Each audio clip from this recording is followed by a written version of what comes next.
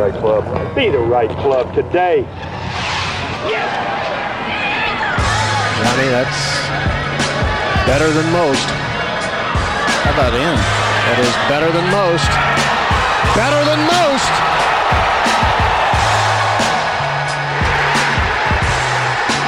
Expect anything different? All right, guys, welcome back to the podcast. We're going to get to our interview here shortly with Golf Weeks and Golf Channel's Eamon Lynch. Eamon is, of course, from Northern Ireland, and he provides some great perspective on what it was like to grow up there and what it means to have the Open Championship returning to Northern Ireland for the first time since 1951 as they head to Royal Portrush this week for the UK British Open presented by Her Majesty, which actually, now that I think about it, in seeing and knowing that the British passports, the front of them say the passports are the United Kingdom of Great Britain and Northern Ireland, I think we are going to rename the championship the United Kingdom of Great Britain and Ireland present the UK British Open Championship, also presented by Her Majesty and Dubai Duty Free.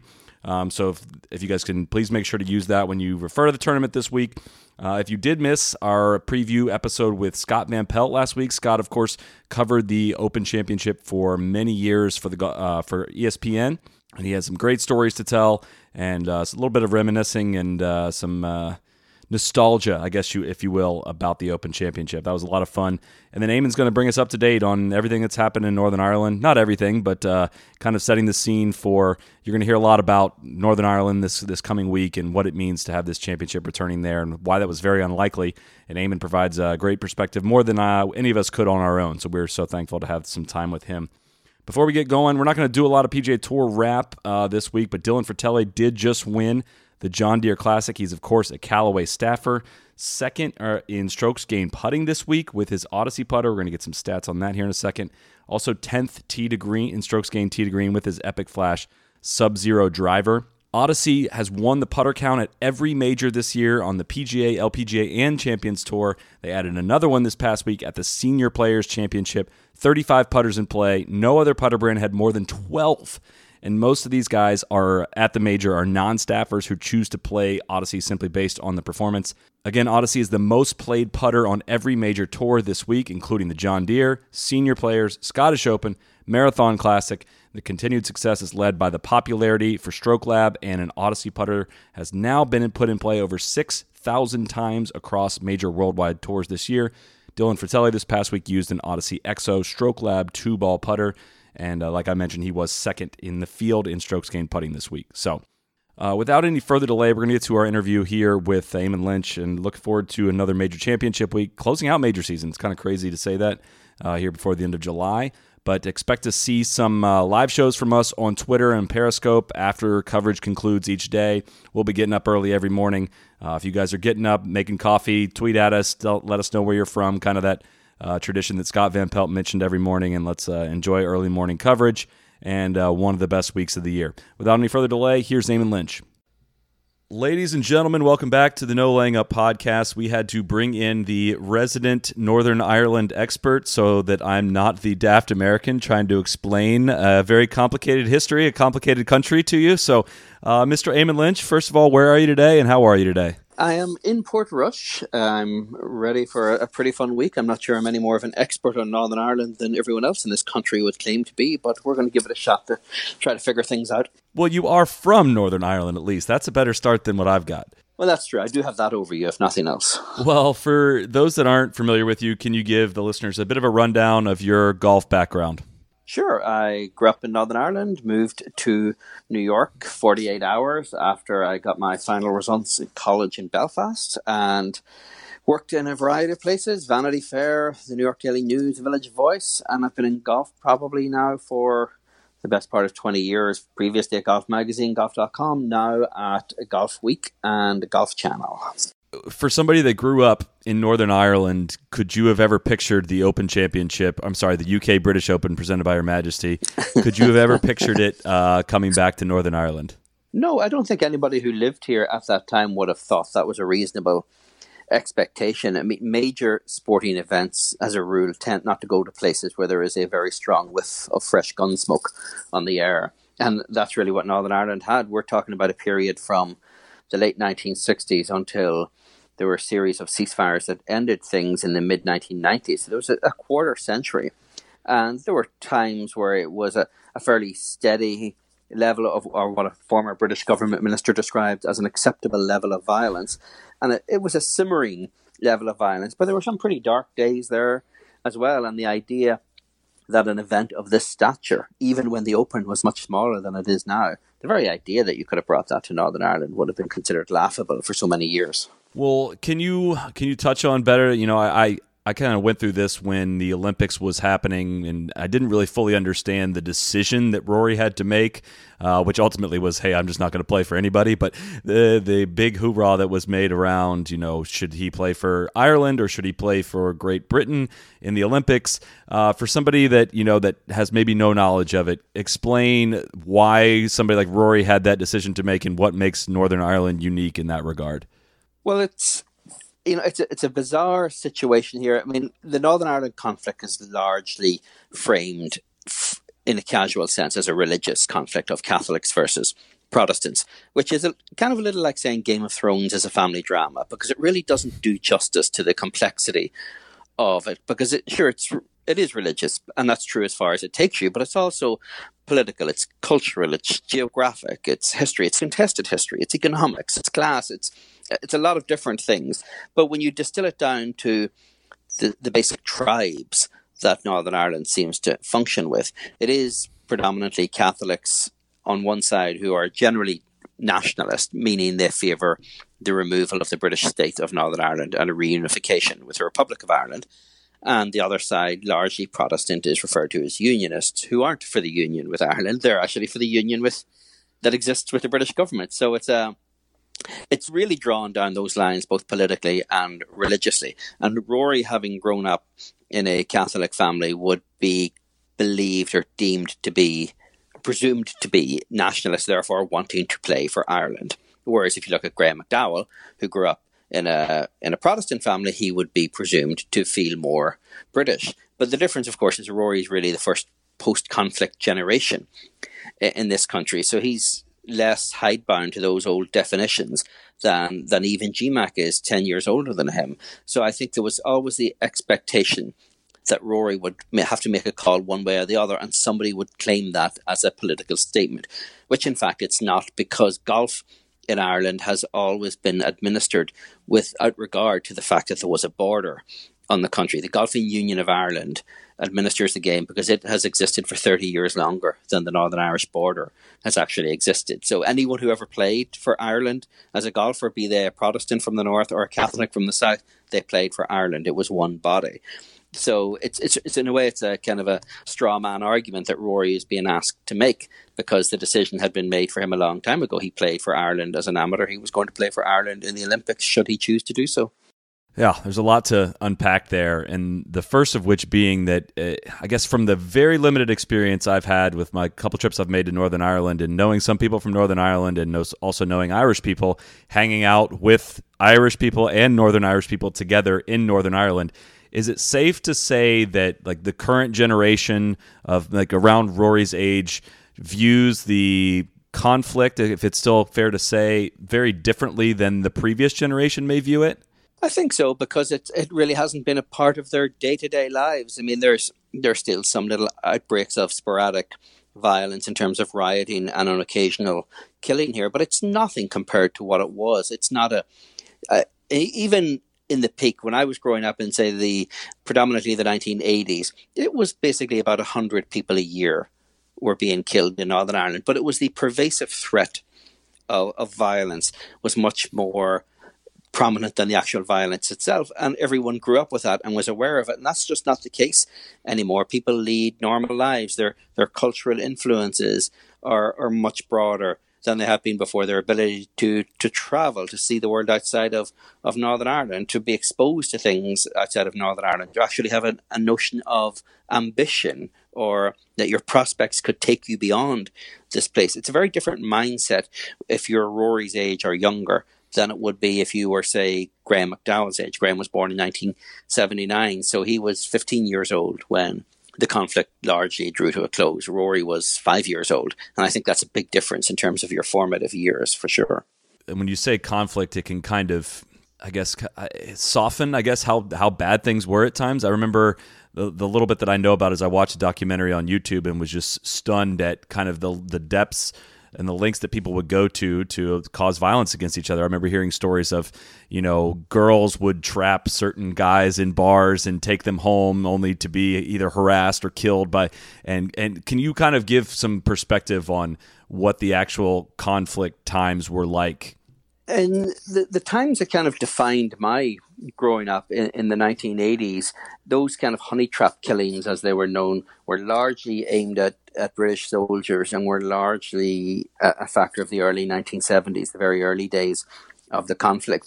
What this was for most of its duration was a combination of bombings, and which claimed many lives and did untold economic damage. It rendered the country unfit for purpose, either as a functioning government and certainly not as a host for a major golf championship.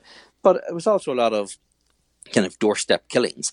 And there was this kind of appalling intimacy to the violence in Northern Ireland, because in many cases it really was neighbour against neighbour. It was people were killing other people in their own neighbourhoods and towns and villages. So it creates obviously this division that's very hard to work away from. And because it was such a personal, intimate conflict, I think that's why it hasn't actually been really resolved fully. Because if you have a situation as we have in Northern Ireland where it wasn't really there was no reconciliation with the past here, Chris. It was literally, we drew a line under it and everyone was told we're moving on, forget about it. And that's great unless your loved ones were the ones killed and you don't feel as though you're getting any justice for what happened. And no one was ever held to account for anything, be it Catholic paramilitaries, loyalist paramilitaries, or the British state. So we have this sort of gaping wound that's never really been healed here. And I think that's part of the reason why it's still such a divided, dysfunctional society in Northern Ireland. We didn't go down the South African road of having a Truth and Reconciliation Commission where people were held to account, where answers were given, even if the answers were painful, and destabilised peace talks at various points. That was never the process here. It was literally, let's just say this is over and we're moving on. So it's a very imperfect peace, even 20 years later.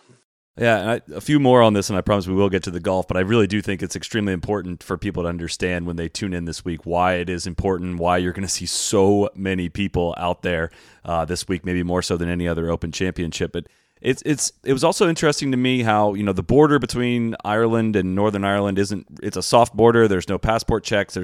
You change, you go down the road, but you change over from the euro to the British pound. But kind of geographically in Northern Ireland, I found it interesting just driving through how some towns have just Union Jack everywhere. Couldn't be more clearly stated that this is maybe like a loyalist town. Is there any kind of division within Northern Ireland geographically of like where you'll typically find Catholics, typically find Protestants or loyalists or nationalists, or is it kind of like you said? I mean, you touched on it, neighbor to neighbor, town to town. It was very complicated and interwoven. But in today's day and age, is there more, I guess, division? Oh, it's definitely, the division is still there, and anyone who grew up here almost has a sixth sense of which territory they're in at any given point in time.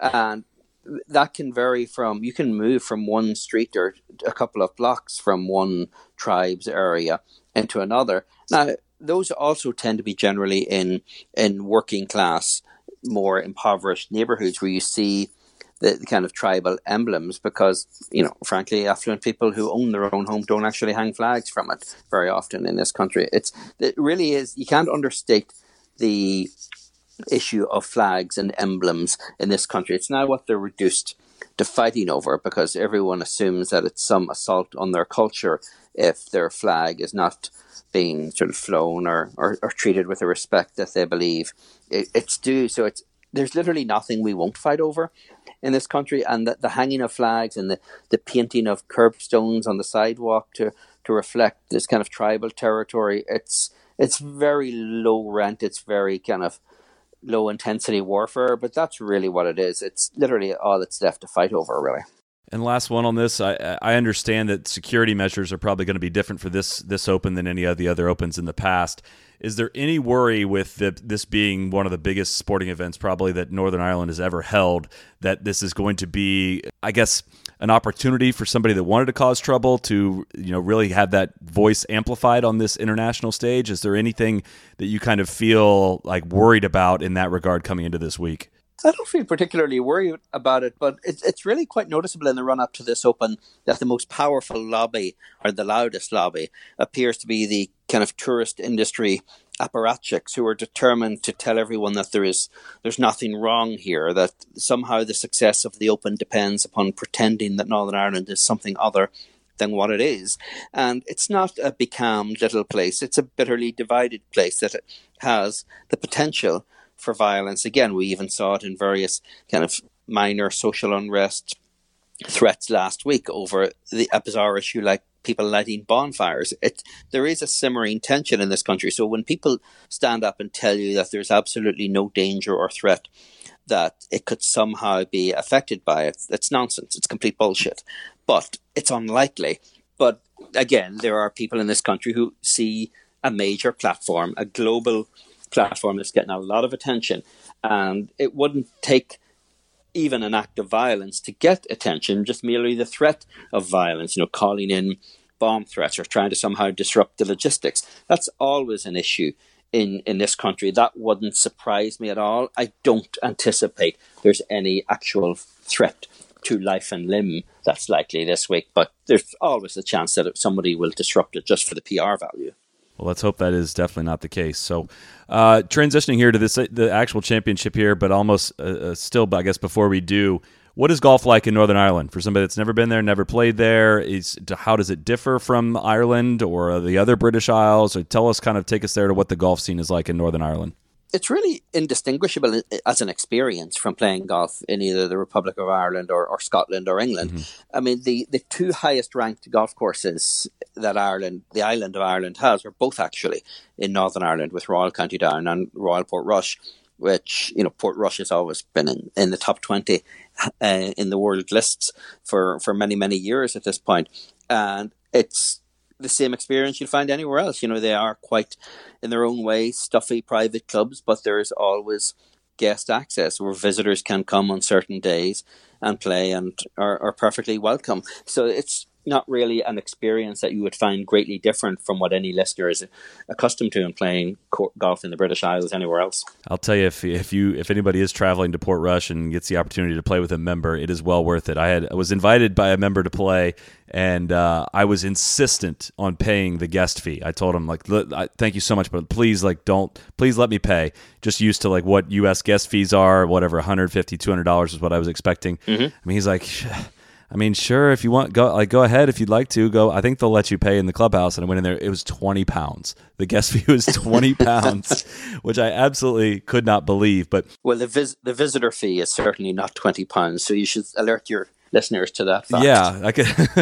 Now I'm going to get 50 emails asking me to set them up with the member that was so gracious to invite me out. But so take me to the town of Portrush. I mean, when I was there, it didn't scream like, hey, this is a major hub for a major championship. What is the infrastructure of the town going to be able to handle this kind of onslaught that's going to get this week? What preparations have been made coming into this week? And take us there. You sound like a man who's never been to the horrors of Carnoustie or Turnberry Crest. Most of these Open Championships are held in little seaside towns where literally the best thing in it is the road out. And Portrush is certainly comparable to St. Andrews, I believe, in terms of its size. But, St. Andrews and Birkdale are really the only two Open venues where you can say there is a town there. There's some manner of infrastructure, and Portrush, I think, is on a par with those. It's really no more difficult to get to than almost any other Open Championship venue. They all tend to be in these kind of little slightly faded seaside towns that had their glory days back before people actually flew somewhere for vacation. And it has that same vibe that is really indistinguishable at any other Open in that respect. Is there going to be? How is Harbour Bar going to even be able to handle what's coming to them this coming week? Well, our mutual friend, Mr. Shackelford, walked by it last night, and he say there were about 100 people gathered outside of it. So there could be, if there is going to be trouble, it may be because people can't actually get into the harbour bar, more so than anything to do with politics. I can't picture that. That bar can only hold about 50 people. It seems to be, anyways. And it's so the reason I asked that question about the infrastructure, though, is I feel from what I've gathered, almost maybe 200,000 tickets have been sold, which is like the first time it's ever sold out. How in the hell? Like, first of all, where are all these people coming from? I imagine it is just the entire, continent, or the entire island is just going to be heading north to Portrush. Where is everybody going to stay? How is this all going to work? Well, a lot of it is certainly the open traffic. Is a lot of it is sort of day visitors who are driving in, which has really always been the case.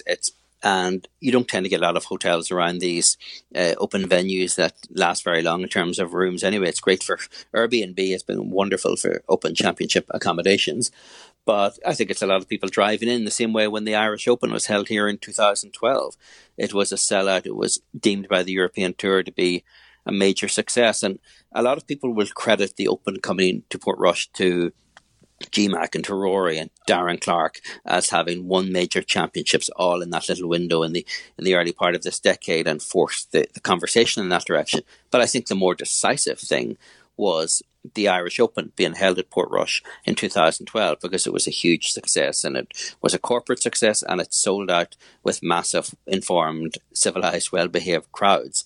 And I think that's what proved to the R&A that this could actually happen here, a tournament of scale. Was that when that tournament happened? I remember that happening in 2012, and the extreme crowds that were there. Did people at that time know that it was somewhat of an audition for potentially hosting the Open Championship? I think so, because the conversation had really started to kick off probably a year before that. GMAC won at Pebble Beach in 2010. It was the year after that Rory won at Congressional at the US Open, and then a month after Rory wins, Darren Clarke wins the Open Championship at Royal St. George's. So in a 13-month period, you had 3 major championships being won from guys who come from an area that has a population of 1.5 million.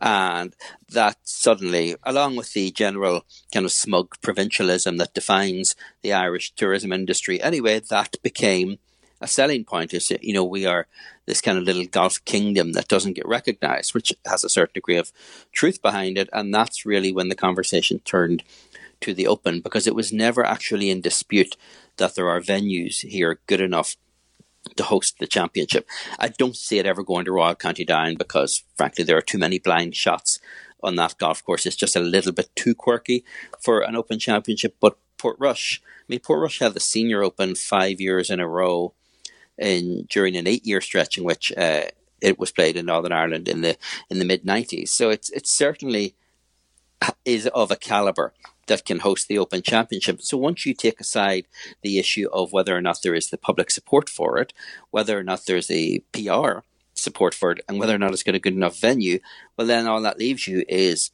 the kind of the politics and security issue, which seems to, one hopes, have been put to bed at this stage. Yeah, what kind of from an infrastructure standpoint, is it complicated for the R&A to move across a sea? I mean, how does that work from, because this hasn't happened since 1951. Is that something that had to go into consideration, and how is all that going to be handled? Are you familiar?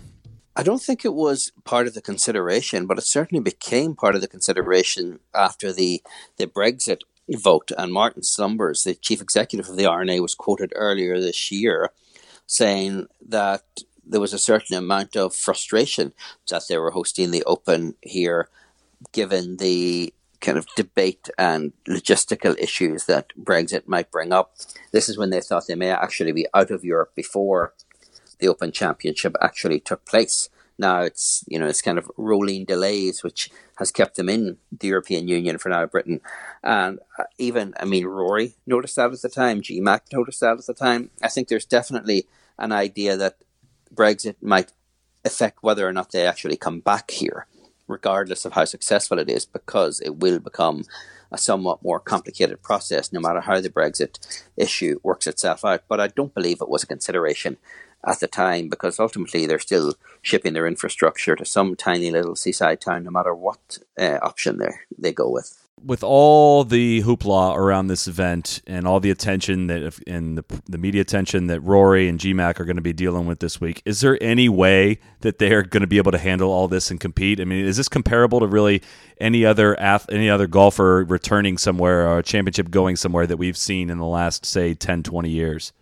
Well, as we can see in this game that, home games tend not to work out for guys very well. I mean, look, a couple of years ago, Tommy Fleetwood was under a lot of scrutiny at Birkdale, and this is much greater than that. And of course, it didn't affect Patrick Reed at Augusta playing a home game for him.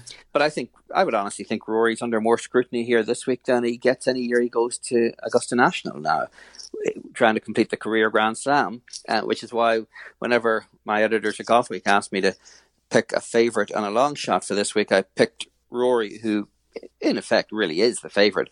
I picked Rory as my long shot because I think the distractions and the intensity of the scrutiny is such that I don't think it's going to be that easy for Rory to disconnect from that and actually focus on what's going on between the ropes. And I think that's a very difficult thing to do for him, particularly this week.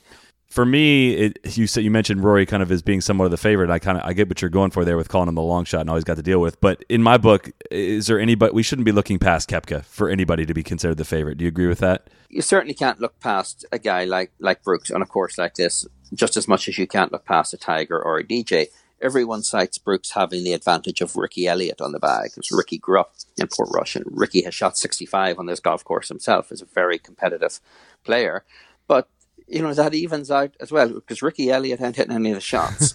And Harry Diamond has played this golf course every bit as well in competitive pressure as Ricky Elliott has, but he ain't hitting the shots for Rory either. So the value of the kind of what the backroom experience is, I think might be more overstated this week than we're accustomed to, with particular focus on the caddies for Rory and Brooks. But I would expect it's certainly not going to hurt either player in terms of the knowledge. I mean, there have been changes to the course over the years, but Brooks Koepka is not going to face the same scrutiny from the world at large as Rory McIlroy is this week. Nor is Tiger. It's simply Rory's kind of in a bubble on his own this week, and it's going to be tough to break out of it.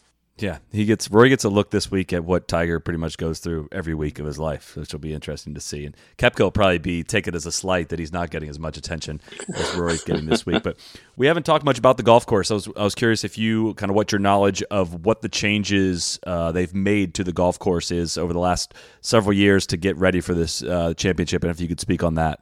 Sure. Well, they actually used to always have a rap on Portrush that it was 17 great holes and the 18th, which was actually overstating it because it was 16 great holes, and 17 and 18 were pretty dull. And part of what actually got the Open Championship here was consigning the 17th and 18th hole to become the spectator village with merchandising and food, which left them having to find two other holes somewhere on the golf course. So they, up in the northeast corner of the property, they found just on land that had not been used before for golf, and then partially on land that used to be part of the Valley course here, they've carved out two new holes, a par 5 and a par 4 at 7 and 8, and which by all accounts look pretty beautiful, pretty challenging, and I think that gives a pretty stout test for these guys, because a lot of links courses don't start or end on good golf holes, because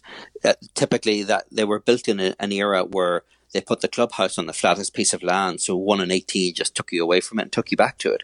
And it's a game over here of match play, so all the best holes tended to be kind of out there where the match was actually won and lost, not on the first or 18th.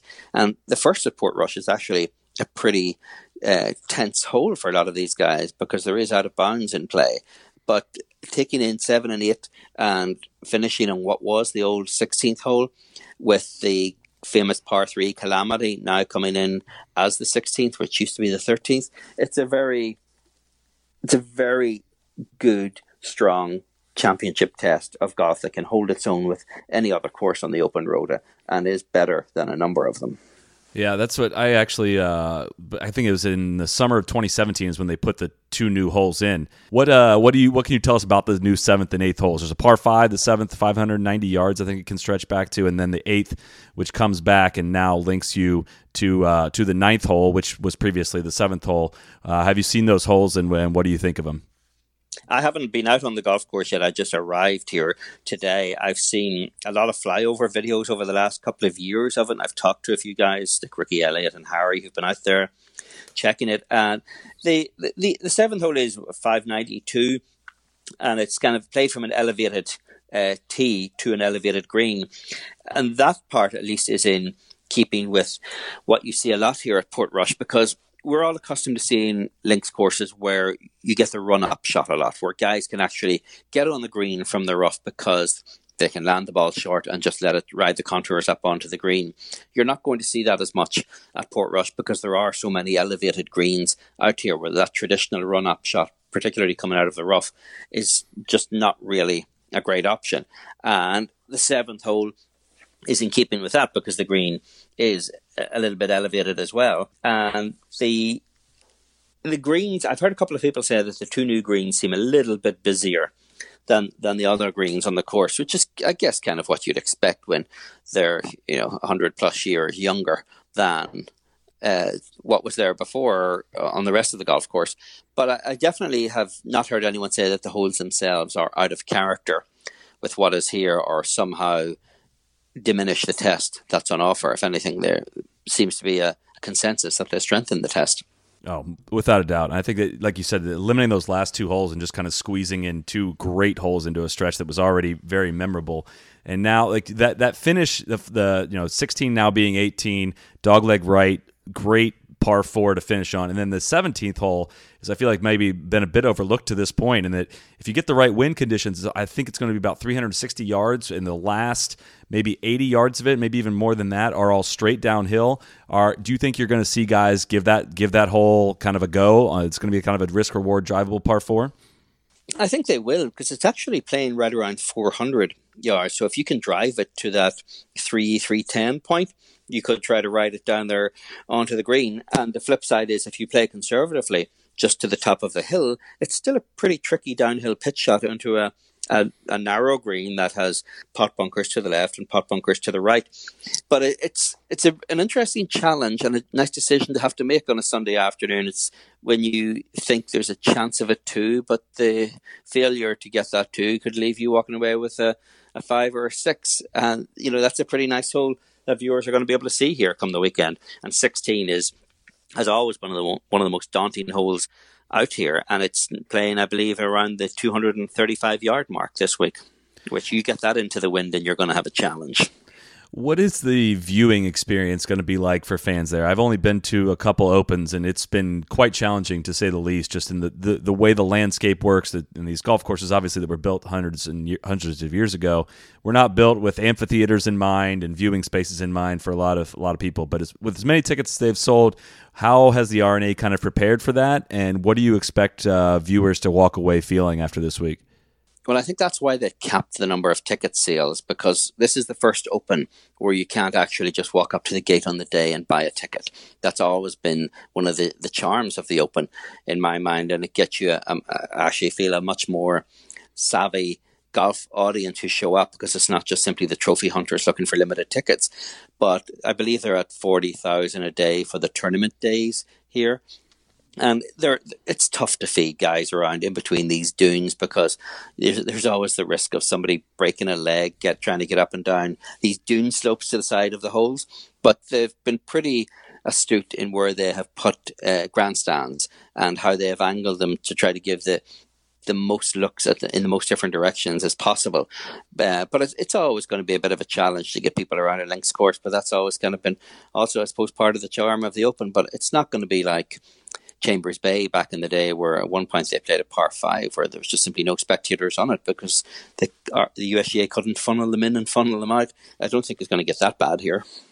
What help me out with this one. If I remember right, the viewing spot that I had picked out as the best one being behind what is now going to be the 17th green, and on the other side of that is a par 3. Is that the 10th hole? Am I remembering that right?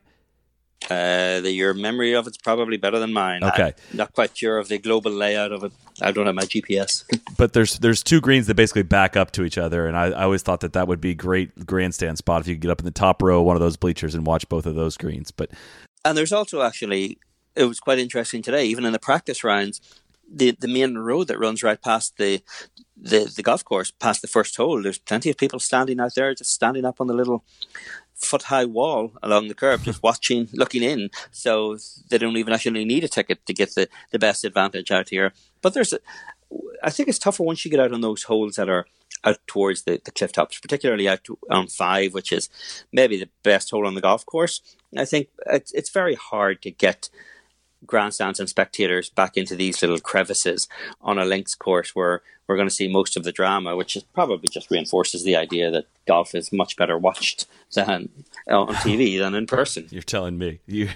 But I know we're spending a lot of time on this infrastructure thing, but I think it's important to the conversation in that, this podcast is mostly just half-baked ideas on where tournaments should go and shouldn't go. But I was astonished to hear too how much money was spent by the R&A, not only like widening roads and increasing kind of the train schedule and structure there, but also the paths that players got to take. They had to make man-made tunnels between some of the holes out there for players to walk. Basically, it's going to get used 1 week a year, not even every year. And the amount of time and money that went into kind of structuring that just kind of blew me away. All the considerations that had to be made so many years in advance for how the players are going to be able to move between the crowds and whatnot. Sure, and I mean, we have to remember that there was a reason why Turnberry wasn't on the open road for 15 years, is because the road to get to the golf course was deemed to be too inhospitable for the amount of traffic that was involved. And there were similar issues with Carnoustie in terms of the infrastructure in the town and the absence of a hotel.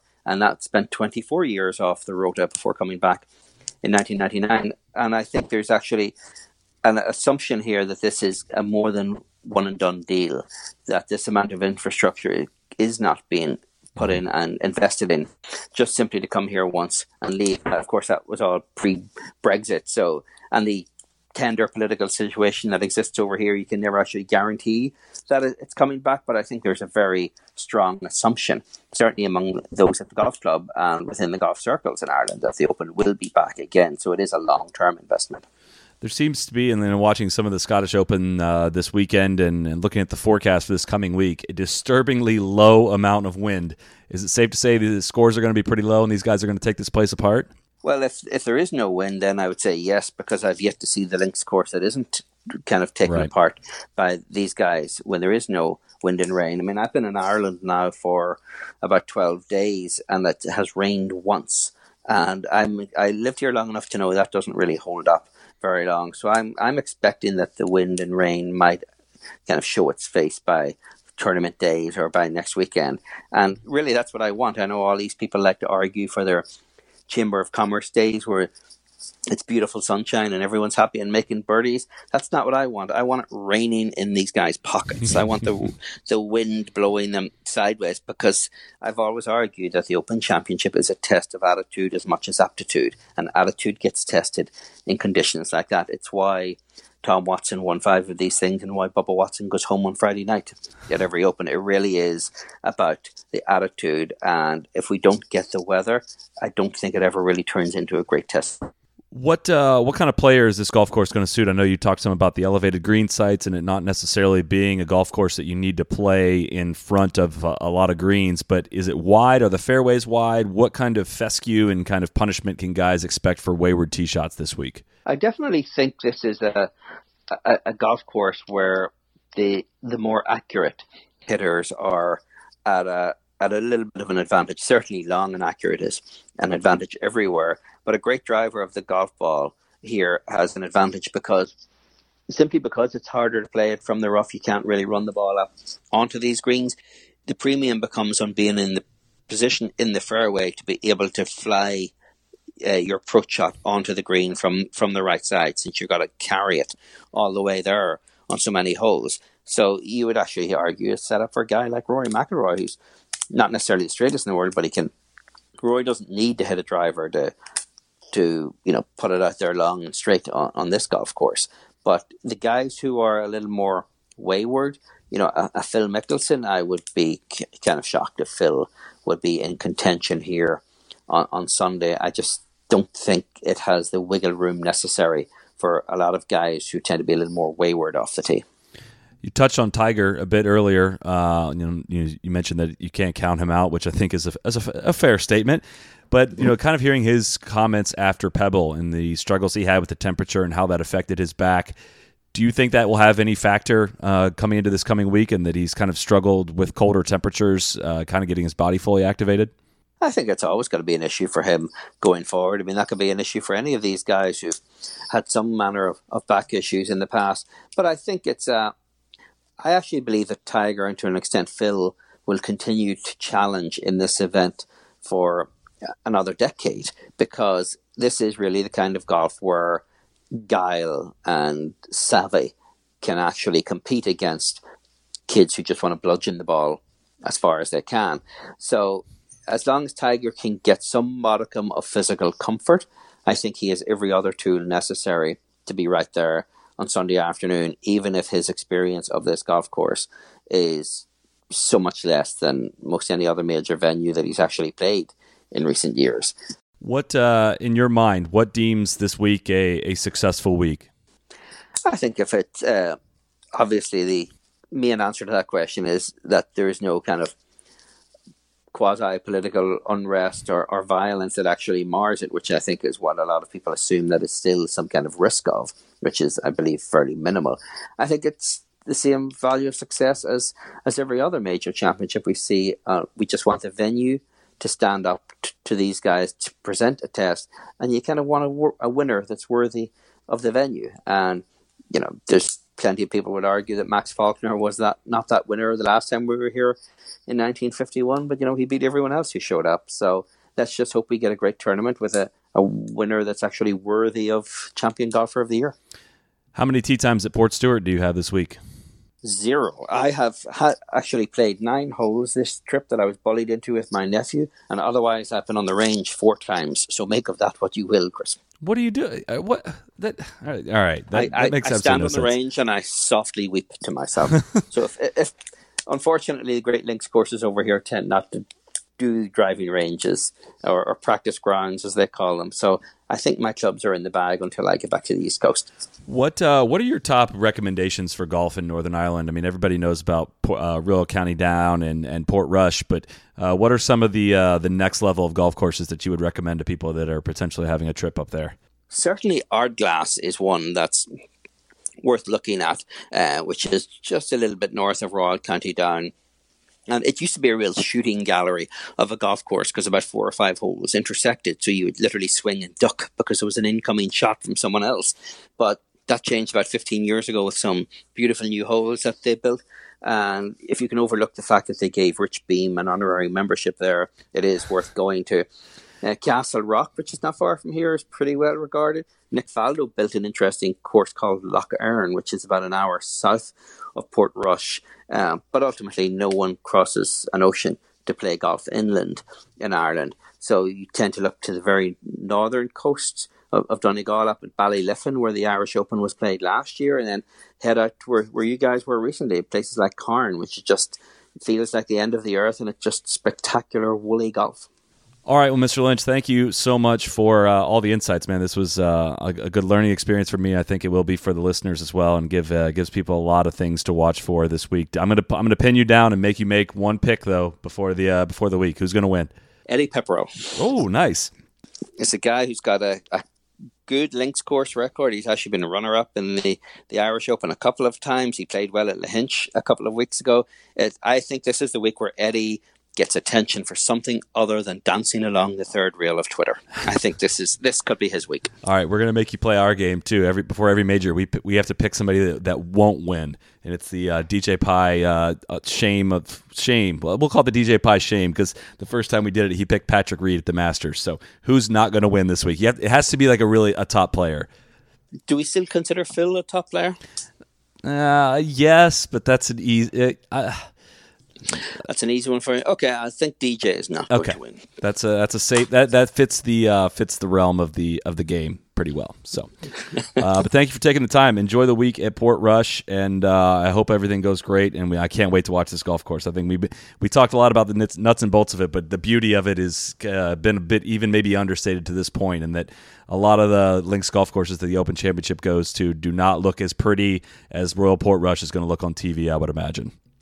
That's for sure. It really is just a spectacular golf course, and if we are able to get to the point where we leave aside all of the other nonsense that seems to have dominated the narrative to this point and just let the golf course stand on its own, then I think we're in for a pretty awesome week. Awesome. Well, thank you very much for taking the time, and enjoy the week. We'll have you back sometime soon, hopefully. Thanks, Chris. Be